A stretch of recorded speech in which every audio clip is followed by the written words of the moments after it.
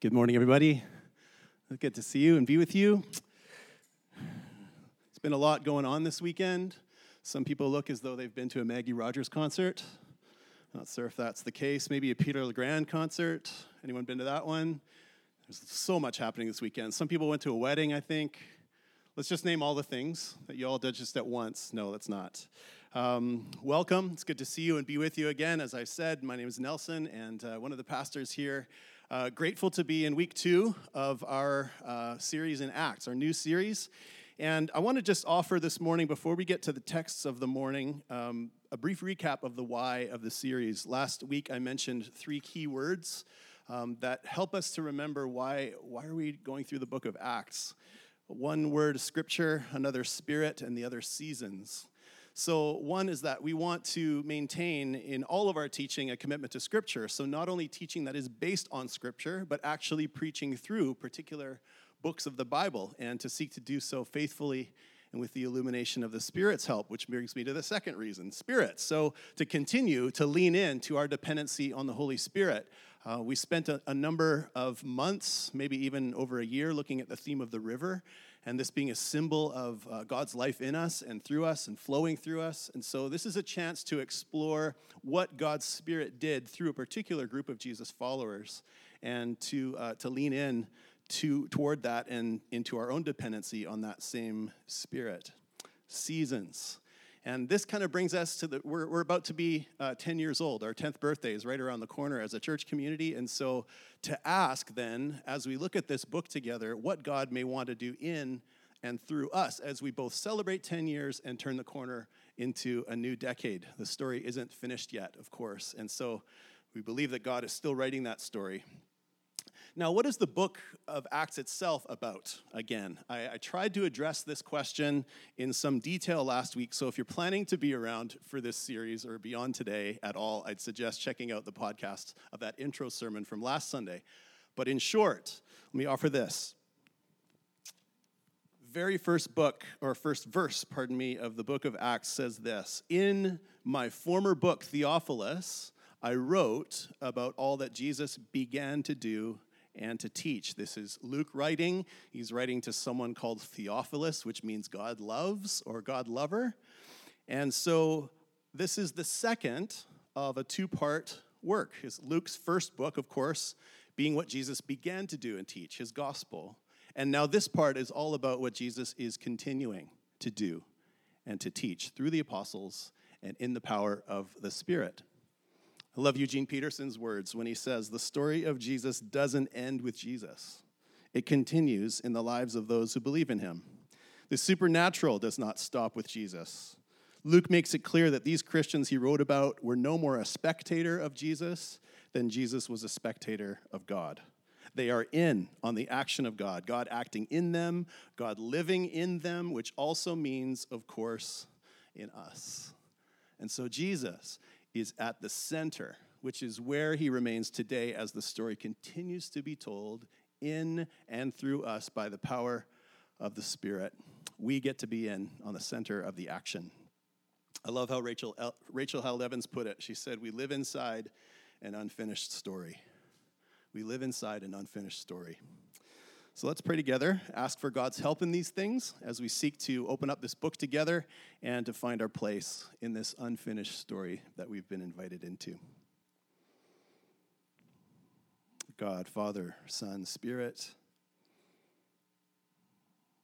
you have already visited us through your presence, through the songs we've been singing, through the scripture read, through this moment of marking transition of some of our junior youth or junior moving into a new phase in their life with us as a community. I thank you, God, for these children. Thank you for this community. Thank you for this season that we are in now. We ask, God, that you would open our hearts and minds, our imaginations, fill us with your life, fill us with your presence as we open the scriptures. Illumine for us, draw our attention to that which we need to hear and to follow. In Jesus' name we pray. Amen. Okay, so our text this morning, if you have a chair Bible close by, I trust that you do, or perhaps you brought your own, you're welcome to turn there to Acts chapter 1 and verse 15. The page number is up here on the screen. And let's read this text together.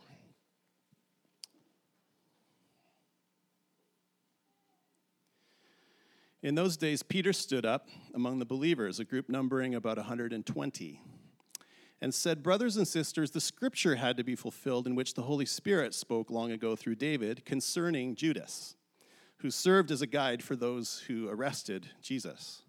He was one of our number and shared in our ministry. With the payment he received for his wickedness, Judas bought a field. There he fell headlong. His body burst open and all his intestines spilled out. Everyone in Jerusalem heard about this, so they called that field in their language Akeldama, that is, field of blood. For, said Peter, it is written in the book of Psalms, may his place be deserted, let there be no one to dwell in it, and may another take his place of leadership. Therefore, it is necessary to choose one of the men who have been with us the whole time the Lord Jesus was living among us, beginning from John's baptism to the time when Jesus was taken up from us. For one of these must become a witness with us of his resurrection. So they nominated 2 men, Joseph, called Barsabbas, also known as Justus, and Matthias. Then they prayed, Lord, you know everyone's heart. Show us which of these 2 you have chosen to take over this apostolic ministry, which Judas left to go where he belongs. Then they cast lots, and the lot fell to Matthias, so he was added to the 11 apostles. Initial thoughts? Kind of weird, right? When I'm getting ready to go to a church gathering, I don't usually think that I need to prepare myself to hear about spilled intestines and fields of blood. Scripture can be graphic. Besides that, though, kind of boring, right? Kind of weird and kind of boring. I mean, you flip over to the next chapter, which Steph gets to preach on next week. Holy Spirit wind, strange languages, tongues of fire, Acts 2 people. This is where the action is. On top of that, as far as I know, it's the only specific chapter in the whole of Scripture after which a sweet Christian band was named. How many of you heard of the 2nd chapter of Acts? Anyone with me on the 2nd chapter of Acts? There they are in all their 1974 glory. They're all siblings, and they were amazing. They were basically the Christian version of ABBA. If you've never heard Easter Song, get up on the YouTubes and make that happen. Prepare to have your mind blown. But I digress. And that is all the thunder I want to steal from Acts 2. The fact remains, we're still in Acts chapter 1. So this is me just backpedaling and getting back into Acts chapter 1 and this weird text that I've just read for us. I know I needed to figure out what in the world I'm going to say about this sort of gross and sort of unexciting text.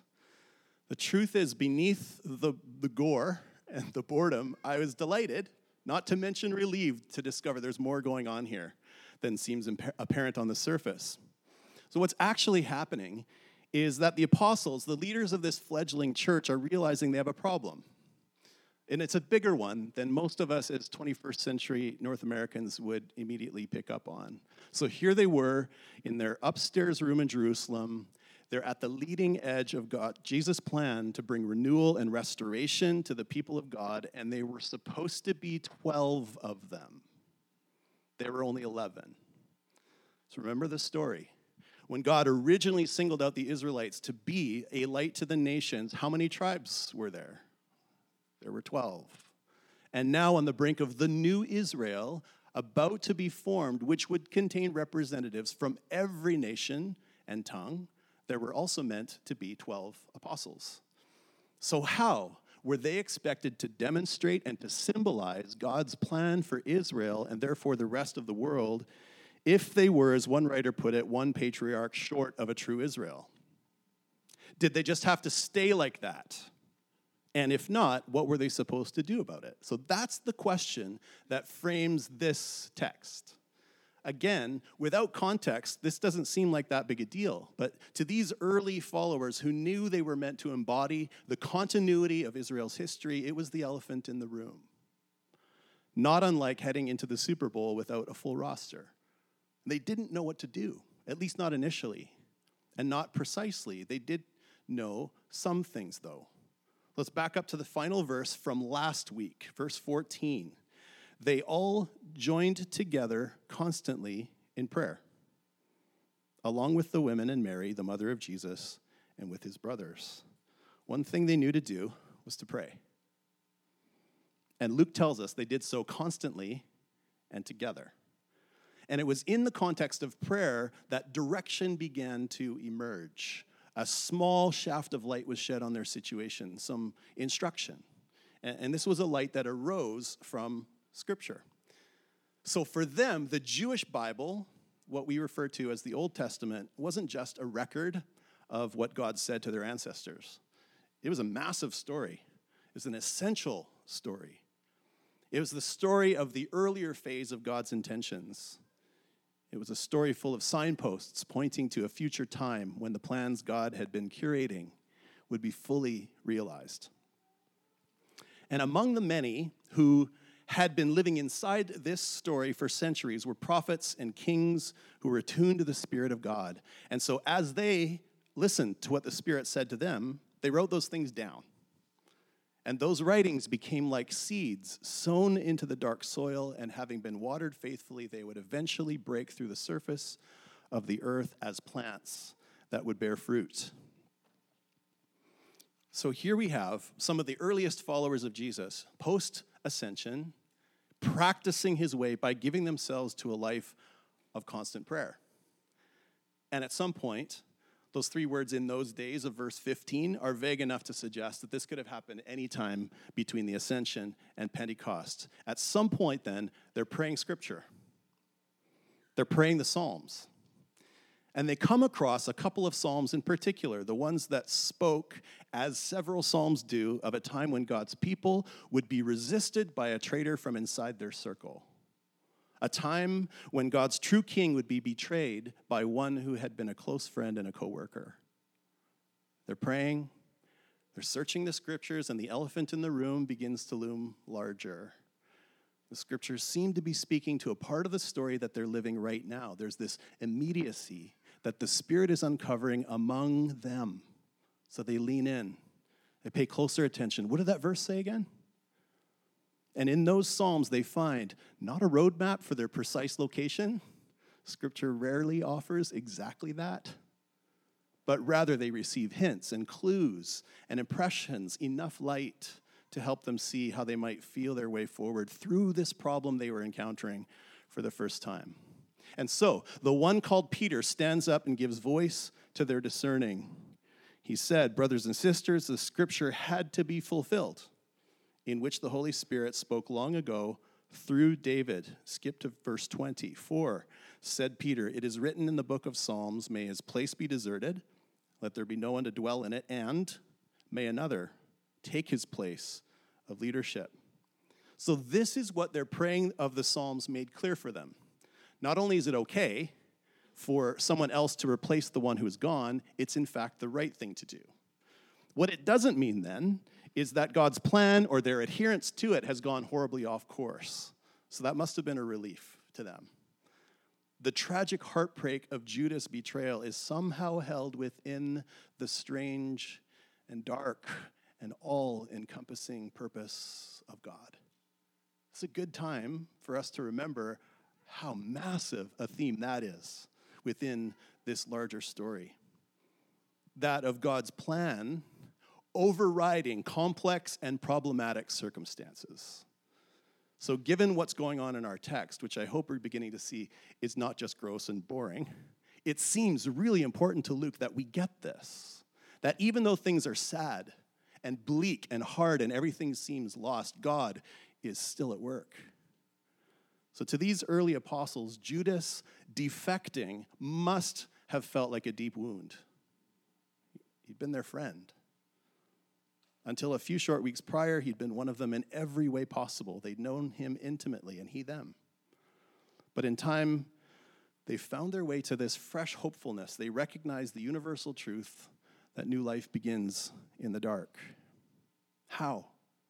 Again, through Scripture and through prayer, they remembered the story they were living in. They remembered it was an unfinished story, that they still had a part to play, and that by seeking direction from the story's author, whose spirit was very much alive and about to be unleashed in a dramatic way, they would find enough light to turn the page. So by the way, if you're not quite convinced that this theme is a big deal, look at verse 15 again and notice who was giving leadership to this discernment process. Peter. Remember his backstory? Let's spend a few moments remembering Peter's backstory, recalling who Peter was, and we're going to get some help from Frederick Buechner. He's one of my favorite writers, and this is from his book, Peculiar Treasures, and it was later reprinted in Beyond Words. In case you want to take this down, those images are up there. Here's what he says about Peter. Everybody knows that he started out as a fisherman. He lived with his wife in Capernaum, where they shared a house with his mother-in-law and his brother Andrew. He and Andrew had their own boat and were in business with a couple of partners named James and John, Zebedee's sons. The first time Jesus laid eyes on him, he took one good look and said, "So you're Simon, the son of John." And then said that from then on he'd call him Cephas, which is Aramaic for Peter, which is Greek for rock. A rock isn't the prettiest thing in creation or the fanciest or the smartest. And if it gets rolling in the wrong direction, watch out. But there's no nonsense about a rock, and once it settles down, it's pretty much there to stay. There's not a lot you can do to change a rock or crack it or get under its skin, and barring earthquakes, you can depend on it about as much as you can depend on anything. So Jesus called him the rock, and it stuck with him the rest of his life. Peter, the rock. He could stop fishing for fish, Jesus told him. He'd been promoted. From there on out, people were to be his business. Now he could start fishing for them. It's a lot more to the story of Peter, of course, but the episode I want to draw our attention to was in the last days before Jesus' death. Buechner continues. At their last supper, Jesus said he would have to be going soon. And because Peter didn't get what he meant or couldn't face it, he asked about it. And Jesus explained what he meant was that he was going where nobody on earth could follow him. Peter finally got the point then and asked why he couldn't follow. "I'll lay down my life for you," he said. And then Jesus said to him the hardest thing Peter had ever heard him say. Listen, he said. "The cock won't crow till you've betrayed me 3 times. And that's the way it was, of course. Peter sitting out there in the high priest's courtyard, keeping warm by the fire, while inside the ghastly interrogation was in process. And then the girl coming up to ask him 3 times if he wasn't one of them, and his replying each time that he didn't know what in God's name she was talking about. And then the old cock swaddles, trembling scarlet, as up over the horizon it squawked the rising sun, and the tears running down Peter's face like rain down a rock. According to Paul, the first person Jesus came back to see after Easter morning was Peter. What he said and what Peter said, nobody will ever know, and maybe that's just as well. But their last conversation on this earth, however, is reported in the Gospel of John. It was on the beach at daybreak. Some of the other disciples were there, and Jesus cooked them breakfast. When it was over, he said to Peter, only again, he called him Simon, son of John, because if he ever meant business, this was it. "Simon, son of John, do you love me?" And Peter said he did. Then Jesus asked the same question, 2nd time, and then once again. And each time Peter said he loved him, 3 times in all, to make up for the other 3 times. Then Jesus said, "Feed my lambs, feed my sheep." And you get the feeling that this time, Peter didn't miss the point. How do we know? Because here he is, Peter, the denier, fully reinstated, back in the starting lineup, in the role of quarterback, no less. And he's leading the early believers as they constantly huddle together in prayer. This is the scandal of grace. That one word, Peter, at this point in the narrative, it's shocking how liberally Jesus hands out grace. So let me just say, if you're here this morning and you've been a betrayer, or you've been a denier, if you feel like you've done something, or you've said something, or you've lived in such a way that now you think of yourself as disqualified, or you're inadequate, you're forgotten, you're beyond mercy, or God isn't interested in your particular uniqueness, your mix of gifts, your abilities, Jesus sees you differently. For one thing, the list of qualifications in his kingdom economy is so much different than we think. What did Peter's resume look like? Fisherman, which in Jewish culture was basically another way of saying he didn't have what it takes to study with a rabbi. So they mercifully at some point just cut him loose. Go, be a fisherman. Be better for you that way.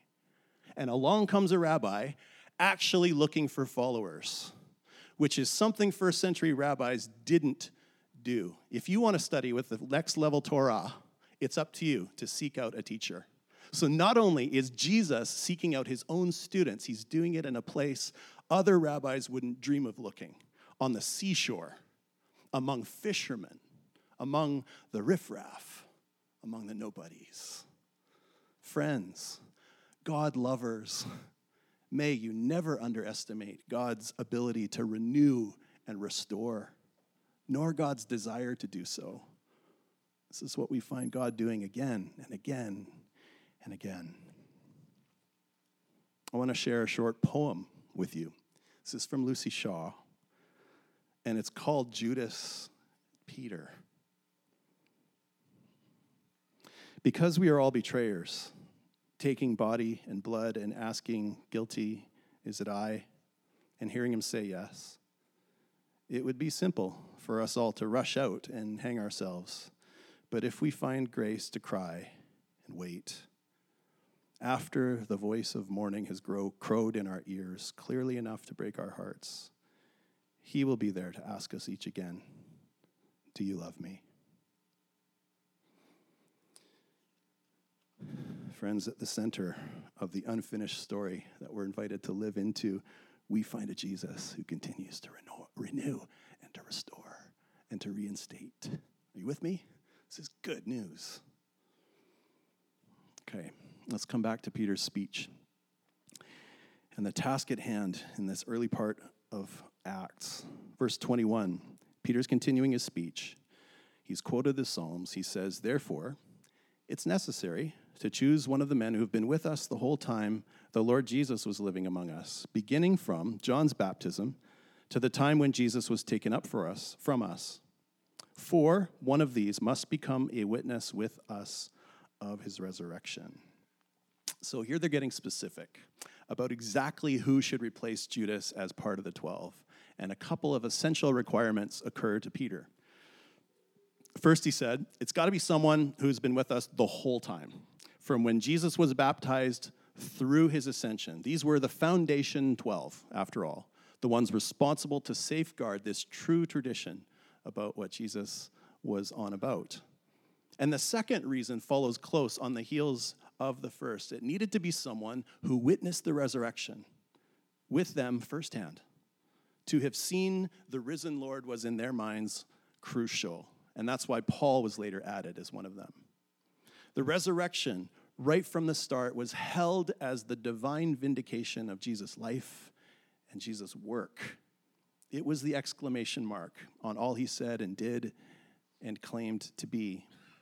So what did these requirements reveal? Mainly this, that the apostles saw their main task as bearing witness to the resurrection of Jesus himself. It's their main task. It shows up repeatedly. Acts 4, with great power, the apostles continued to testify to the resurrection of the Lord Jesus. 13, when they had carried out all that was written about him, that is Jesus, they took him down from the cross and laid him in a tomb. But God raised him from the dead, and for many days he was seen by those who had traveled with him from Galilee to Jerusalem. They are now his witnesses to our people. As we'll see, if you take away the resurrection from Acts, you're left with little else. N.T. Wright says it well. The resurrection defines the church. From that day to this, the church is either the movement which announces God's new creation or it is just another irrelevant religious sect. So they draw up a short list of 2, and they choose Matthias. Or, as they would put it, God chose Matthias. Now, if you paid close attention to the last couple of verses there, you might be among those who are wondering just how divinely led the process of casting lots could possibly be. It's essentially like drawing straws or like flipping a coin. Some think this was pretty arbitrary. They suggest that if the choice had been delayed until, say, the day after Pentecost, when the Holy Spirit was arrived with gusto, they might have done it differently. Well, Luke doesn't seem to think so. And here's why. And this is possibly the main theme in our text. Tom Wright again. Part of Luke's point is precisely to show how, from the beginning, the apostles did what they did in light of the scriptures and in the context of prayer. There are those practices again. Verse 24. Then they prayed, Lord, you know everyone's heart. Show us which of these 2 you have chosen. The opening sentence of their prayer is what Luke wants us not to miss. Lord, you know everyone's heart. Why is it up to God to make the choice? Because we're talking about a role, we're talking about a task where the posture and the trajectory of one's heart matters a whole lot. Another part of Luke's point is to reveal what the Gospels go on to do, or that what the apostles go on to do, in fact, the restoration of the kingdom to Israel, which they had been asking Jesus about. That was the unfinished story that they were living into, even though it looked nothing like what they or anyone else at the time thought it would look like. And for that, they needed the powerful symbol of the 12 to be restored. Have you ever thought about the guy who wasn't chosen? Joseph called Barsabbas, also known as Justus. I sometimes feel bad for Brother Justus. Not to mention curious. Like, was he in the room when they drew the straws? And he actually, came up short? How awkward would that have been? Now, Luke gives us nothing to indicate that his heart wasn't in the right place or he was somehow unfit for the task. He was on their short list of 2. The 11 would have trusted him. So we don't know what happened to him. We don't even know what happened to Matthias either, for that matter. What we do know, and what I think we might be being called to remember, is in considering this candidate who wasn't chosen, is that part of following Jesus right from the start is about being content to play great parts without pride and small parts without shame. The roles and the tasks assigned to us are ultimately God's business. They're not ours. So whatever we're given to do, whomever we're called to be, we need to be willing to say with John the Baptist, he must become greater, I must become less. I want to move toward some kind of response to this strange little passage. In a way, again, it's a bit of a calm before the storm of Acts chapter 2, but I want to return to this overarching theme of living inside an unfinished story. More specifically, what it means to live inside that story, what it may require of us. So there are a few things that arise explicitly from our text that I want to make sure we don't miss. Scripture and prayer being the 2 big ones. Now, I don't know what those 2 words stir up for you. If church has been a hard or even a traumatic place for you in the past, it could be Scripture and prayer are 2 things that cause some angst in the deep places of who you are. It could be you need some inner work, some healing around this. And that might need to start with you just simply sharing your story with someone. We want to be a safe place as a community for you in these places. Please reach out. But when I say that Scripture and prayer are integral to these early apostles' practices, I don't mean this in a reductionist sense that you may have heard elsewhere. I'm not standing here saying simply, read your Bible and pray. Scripture and prayer are central, but the how is just as important as the what. For these early followers of Jesus, they understood they were custodians of a story that was bigger than themselves. They were to be witnesses, stewards, bearers of this true tradition regarding Christ. And because that was true, they took on a primary posture as listeners and receivers. understanding their history through the sacred text that had been handed down to them. They opened the scriptures, not just to fill their heads with knowledge or to memorize information, to tick their boxes of belief, but to practice a living faith. In other words, scripture and prayer went hand in hand. Praying the scriptures, letting scripture inform their prayers. In this case, they opened up the Psalms and they waited together and they discerned with the Spirit's help that they were being invited to take a particular place in the action. So I want to ask us this question. How might we also engage scripture and prayer in such a way as to live inside the unfinished story that surrounds us? How might we also engage scripture and prayer in such a way as to live inside the unfinished story that surrounds us? As we move toward an end today, I want to approach this from another angle. So this week, I asked a few actor friends to respond to this question. What does it take to live inside a story? So I want to share some of their responses with you, and as you listen, it's a bit of an experiment here. Invite the Spirit to take a highlighter pen and bring out a phrase or two that might spark a connection between how this happens on a stage and how it might happen in your life as someone who's seeking to be a storyteller, a follower of Jesus. Does that make sense? So listen to these reflections, invite the Spirit to make connections for you. One person said this: what does it take to live inside a story? It means being willing to live a character's experience without judgment. It means finding the truth of every moment and to stop making it about me. It means letting go of myself and giving myself to another person's writing. It means having an audience that can share and witness in stories. Another said, an understanding of your history. As an actor, I try to fill in a lot of backstory for my character. This informs how I might feel in the scene I'm in. Actors also learn to create something called the moment before, to imagine what just happened before this scene I'm about to do. What feelings, therefore, am I carrying into this current interaction? A sense of history infuses the present with depth and meaning. Another said, as an actor, the key to a solid performance seems to be learning how to put in the work, developing character, setting intentions, and building relationships, and then stepping onto the stage, letting go of preparation, control, simply trusting in the present moment. That's when the magic happens, kind of like life. Another, who was in the midst of actually opening a show this week, she said, watching the actors tonight, I was once again amazed at what magicians they are. Actors are geniuses of the heart. They offer their own bodies, minds, and beings in service to a story. Tonight, one actor in particular dropped into their role. They were present. They were listening. A common note in rehearsal will be to listen to each other. That is, actually hear what the other actor is saying to you and respond instead of just anticipating what they'll say or not even hearing them at all.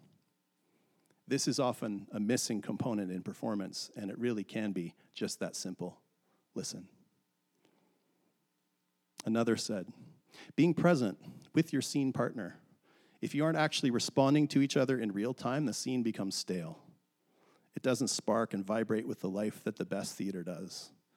You may be able to fool most of your audience, but you, the actor, know what you're doing is empty. When I'm authentically in the moment in a scene, when the emotions are real, that's the best feeling as an actor. To me, that's one of the ways I feel most alive. When I can't find that life, when a scene feels inauthentic, it's one of the worst. Another said, whenever I watch an actor do a really good job of entering into a story or really giving themselves to a role, it's always impressed upon me how noble it is. I felt in the same way about many of the helping professions. Our midwives, those who care for the sick, the elderly, disabled. They purposefully and fully enter into another's story, give themselves over to it to empathize, to understand, to feel it for themselves. A really good actor asks themselves, what if? What if I were that person experiencing that thing? When a good actor can fully enter in that way, it's amazing. There's a nobility to carrying another's story like that. A few of the actors responded specifically to the unfinished story aspect from the point of view of improvisation.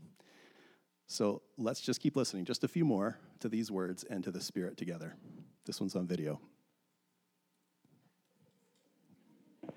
So living inside an unfinished story in improv can be really scary. It can be anxiety-inducing and push you into the fear sort of part of your brain, the lizard part of your brain. You're overthinking everything. You're judging things while you're in it.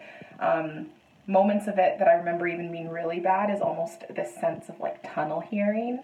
It's almost like time is slowing down and people and like your scene partners sound like, and it takes like a lot of courage to just like shake that off and be joyful and be present and ground yourself and hear everything that your scene partner is offering you, not just verbally, but physically, and lean into that discomfort, and that's where the magic happens.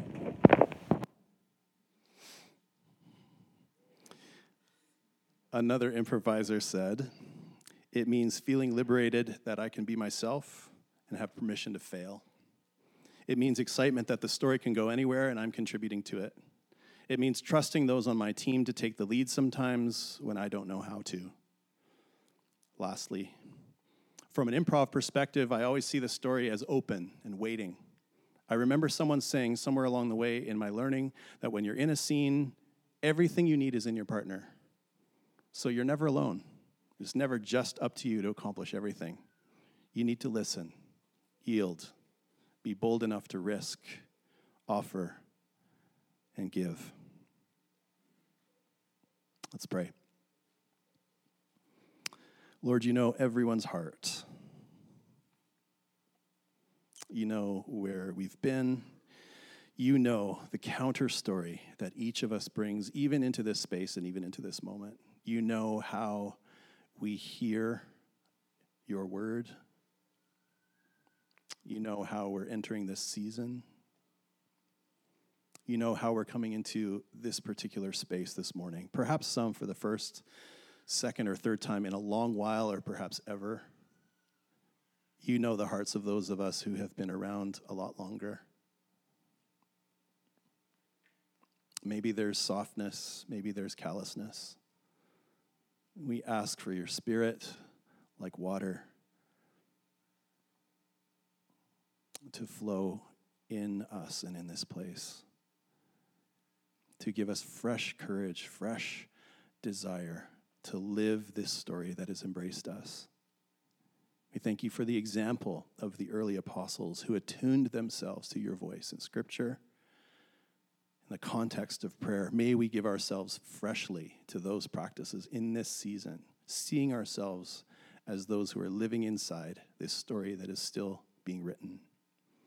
Thank you, God, for your mercy, which is new every morning. Thank you for reinstating Peter.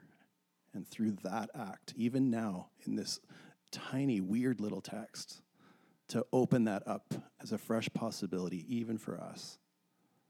Those of us who need renewal, restoration, reinstatement, would you meet us where we are? Fill us anew, we pray. Come, Holy Spirit. In Jesus' name, amen. We're going to come now to the table. This place, again, that we get to rehearse. This is part of this big story that we're living into. And every time we do this, we get to remember that part of the story. So we have a litany that we walk through each time when we come to the table, and so I want to do that together with you now. Invite you to respond with the bold text. The gospel is the good news that God, our Father, the Creator, out of his great love for us,